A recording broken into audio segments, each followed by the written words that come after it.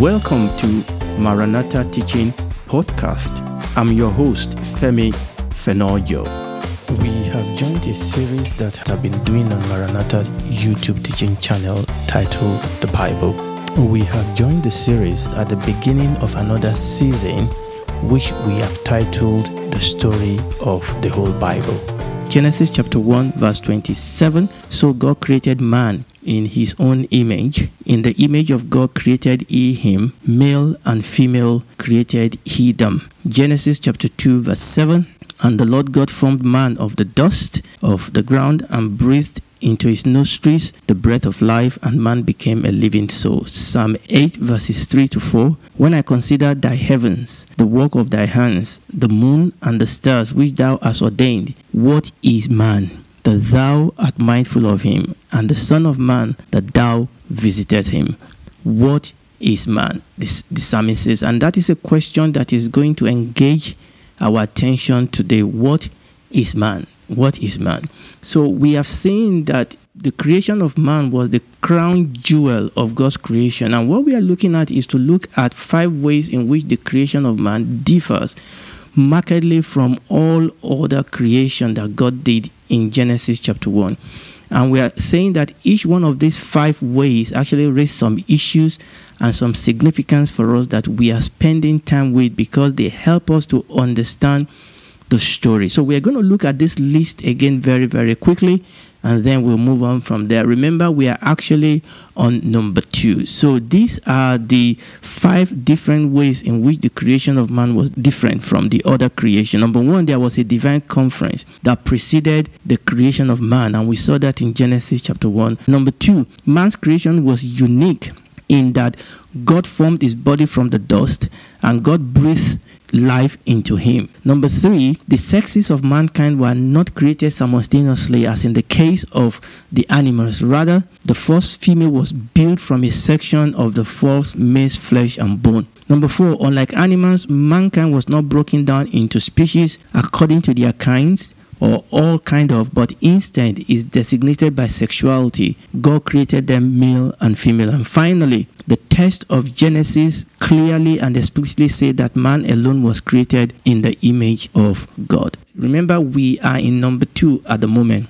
So far, we've seen that the real man is the living soul. God formed his body from the ground, and God breathed into him the breath of life, and man became a living soul. That when man or humanity lives on earth not as a disembodied spirit.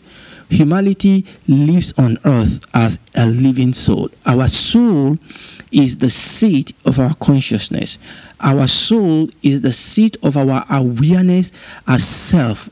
That is where our awareness as self is. It is the seat of our mind, our will, and our emotion. Obviously, our mind consists of things like our intelligence, our decision making, and things like that.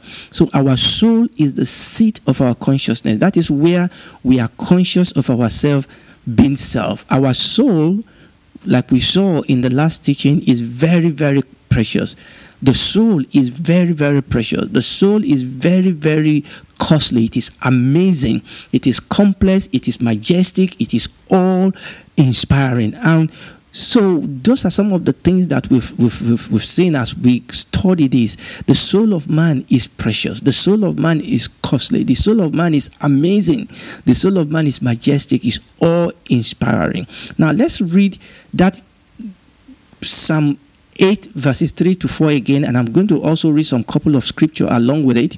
So let's read again Psalm 8 verses 3 to 4. When I consider thy heavens, the work of thy finger, the moon and the star, which thou hast ordained, what is man, that thou art mindful of him, and the Son of Man, that thou visited him? Now Ecclesiastes chapter 12 verse 7.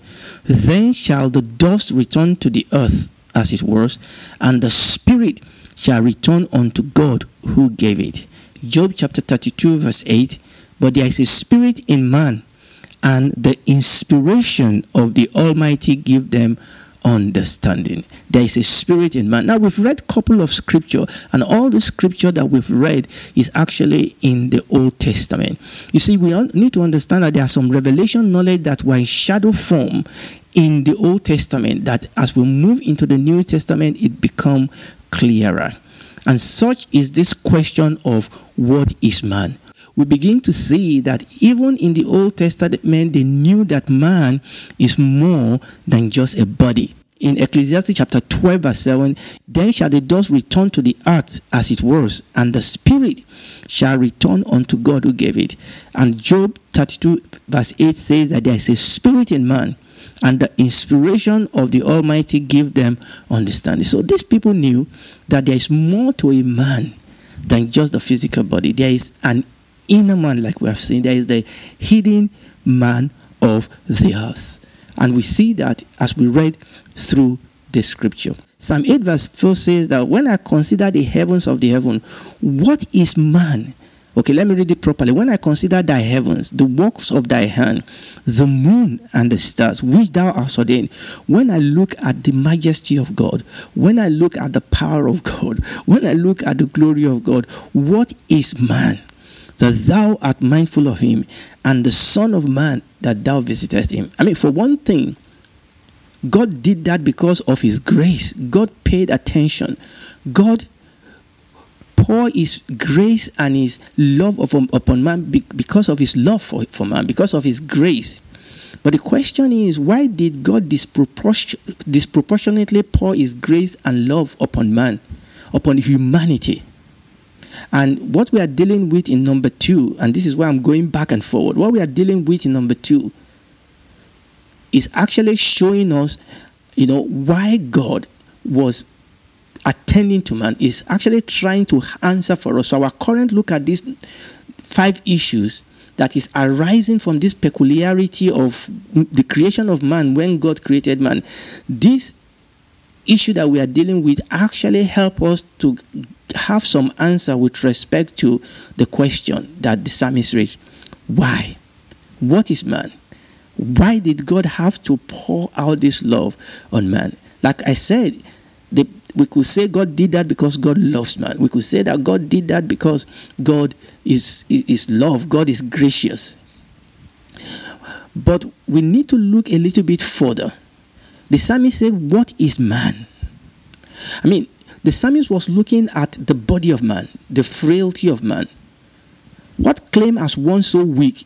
One of my commentary said. He said, what claim as one so weak and frail, so short-lived, to be remembered by the eternal God? The psalmist was looking at the externality of man. And when you look at the body of man, we were indeed weak. We are indeed frail, short-lived. And the psalmist was asking, what is it about man? This weak, frail, and short-lived creature. What is it about man that made God to attend to him? What is it about man that made God to give him this much dominion? What is there in man that gave him so much notice? Why has God conferred on him so high honor? Why has God placed him over the works of his hands? Why has God made so many arrangements for his comfort? Why has God done so much to save him? And that was the question that the psalmist was asking. And like I said, we could answer that and say, for God so loved the world. And that will be a good answer. But we need to look beyond the surface. We need to look under the surface. We need to understand that this man is much more than just skin. This man is much more than just color. This man is much more than just a gender. What is man? And we have looked at a little bit of this before, but we are going to go back. I've used some of this illustration before, but I want to go back and use some of this illustration again, because man is much more than a skin. There is something that God has deposited in this man that is precious, that is amazing, that is awe-inspiring. What is man? Man, humanity, women, men, we are much more. We are much more than just this frail, this weak, flesh and bone. We are much more than skin and bone. We are much more than gender. We are much more than color. What is man? And we have seen this. I mean, the psalmist may have this type of picture of man. We are looking at this man, we are looking at his body. I mean, compared to the element around us, you cannot compare man to the element around us. I mean, by comparison, man is absolutely nothing. I mean, when you look at the waves, when you look at the hurricanes, when you look at the volcano and mighty things in our universe. But one of the things that we saw is that man is much more than just a body.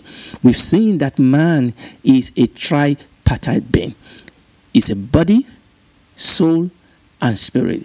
That is man. But one of the things that we saw is that actually the scripture always look at man in two parts. And that is what we've read when we read Ecclesiastes and Job. We see the body of man and also the second part, which is the inner man, which is the hidden man of the heart.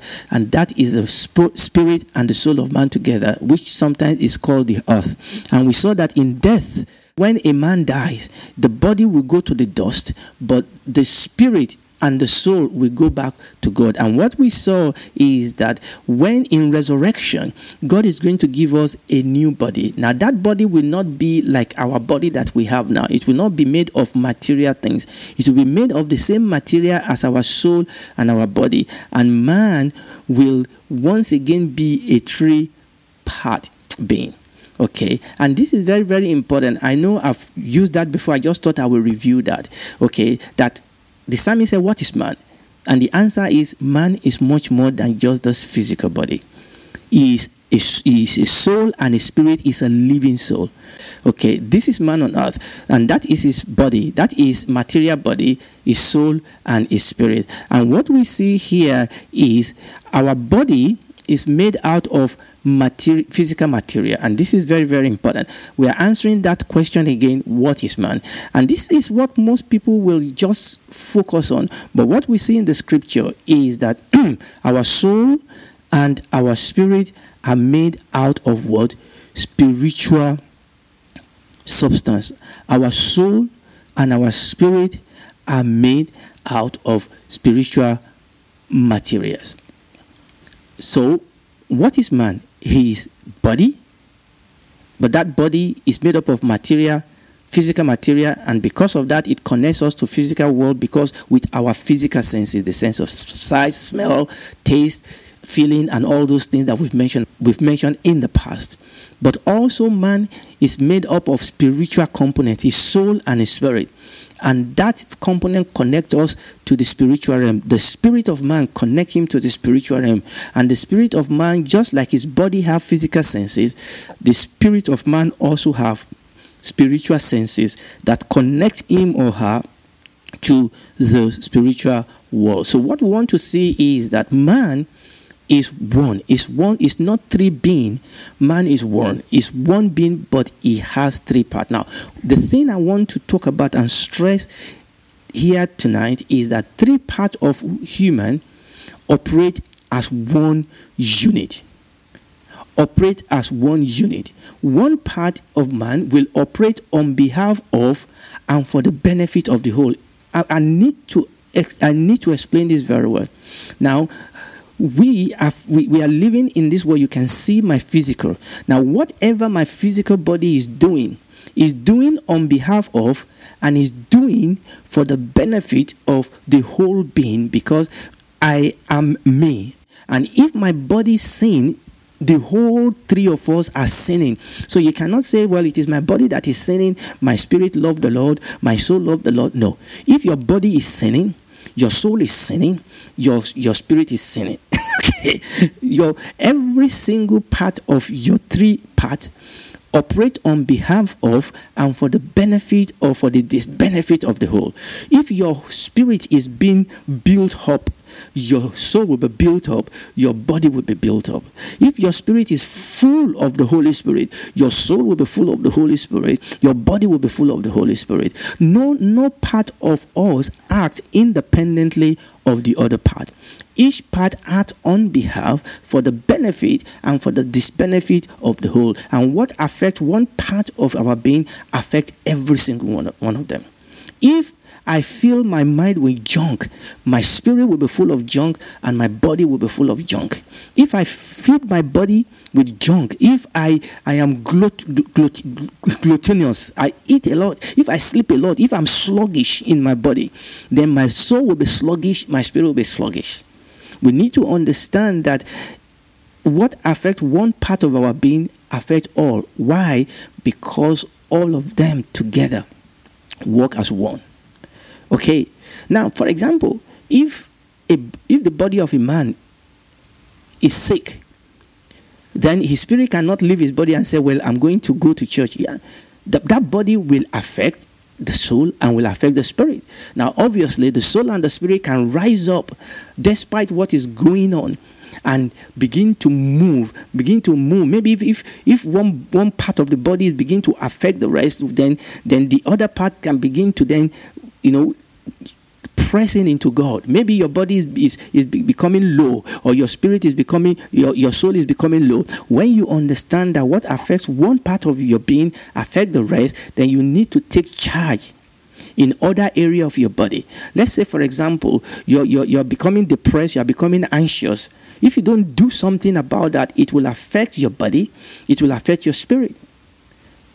And then that means that you have to arise and do something about that anxiety. You have to arise and do something about that depression. Maybe going to doctors or study the scripture, or doing all of them preferably together.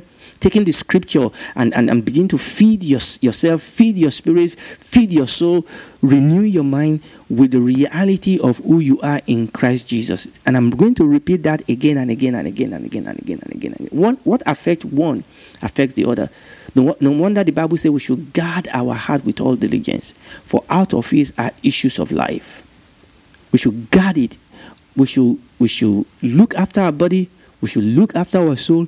We should look after our spirit, because what affects one affects the other. We cannot afford to be careless with any part of our being, because what affects one affects the rest. I know I'm saying this over and over and over again. And if we see ourselves slipping in one area of our being, we should rise up and use the word of God.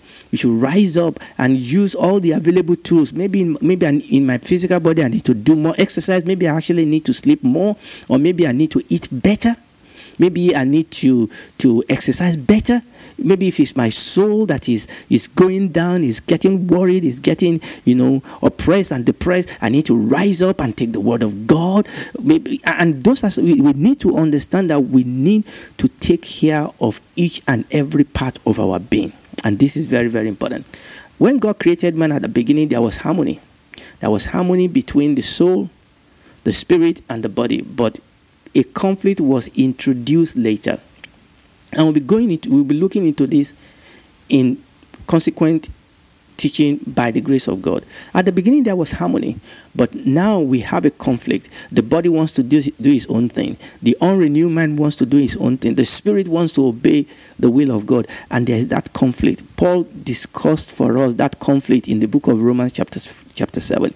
So at the beginning, the spirit, the soul, and the body, they were together. They work as one.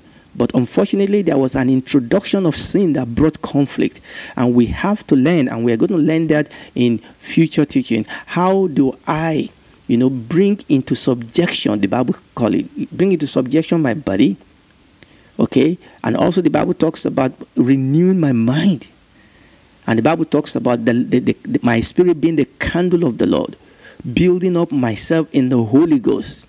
Because of this conflict, because I understand that if I don't put under my body, if I don't renew my mind, it's going to affect the whole body. So we are going to see in future teaching how that was, because that conflict will be introduced. So that is what we've seen in number 2. You see? Praise the Lord. Now we are going to move on to the number 3 and 4. I'm going to take number 3 and 4 together. I'm just going to introduce this. And in the next teaching, by the grace of God, we will take number 3 and 4 together. Remember, we are looking at these 5 different ways in which the creation of man was different from other creation. And the reason we are doing that is, number 1, we are looking at the issue and the significance of that.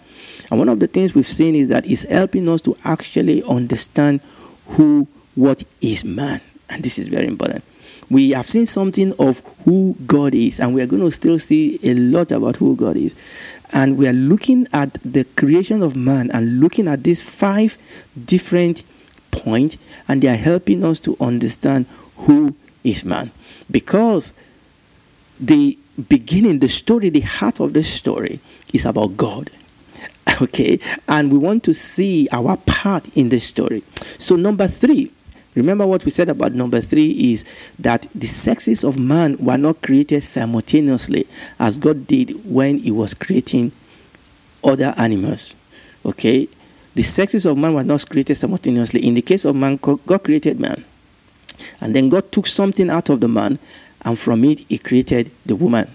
And then number 4, we see that in the case of animals, what God did was everything was according to their kind.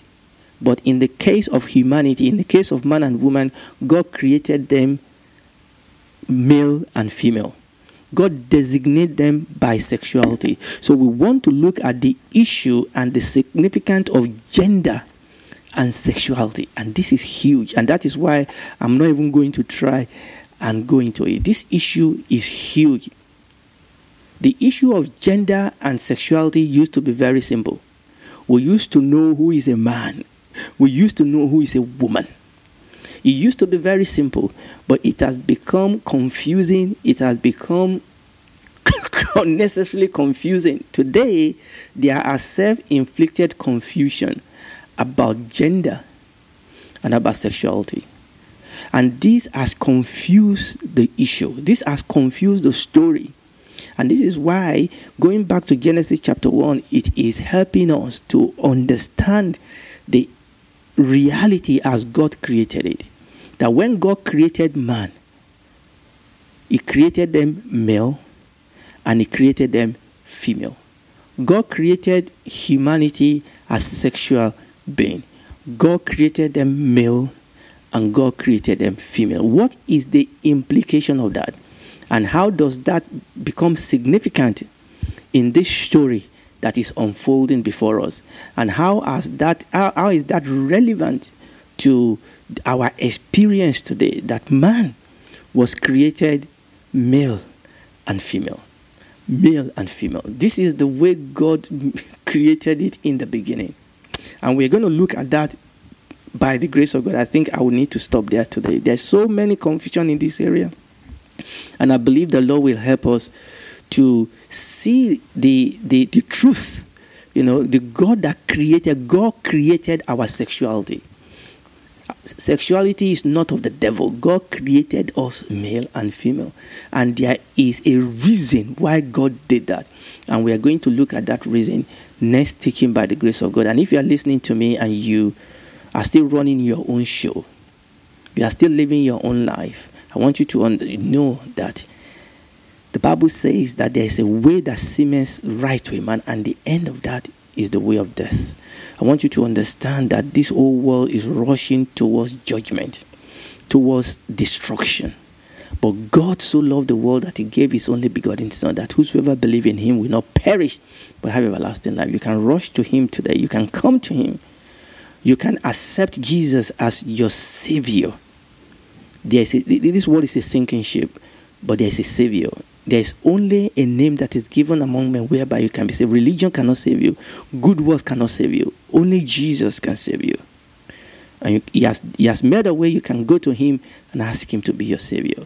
You need to accept the fact that you cannot help yourself, that you are a sinner, that you are a rebel at earth, and you need a Savior.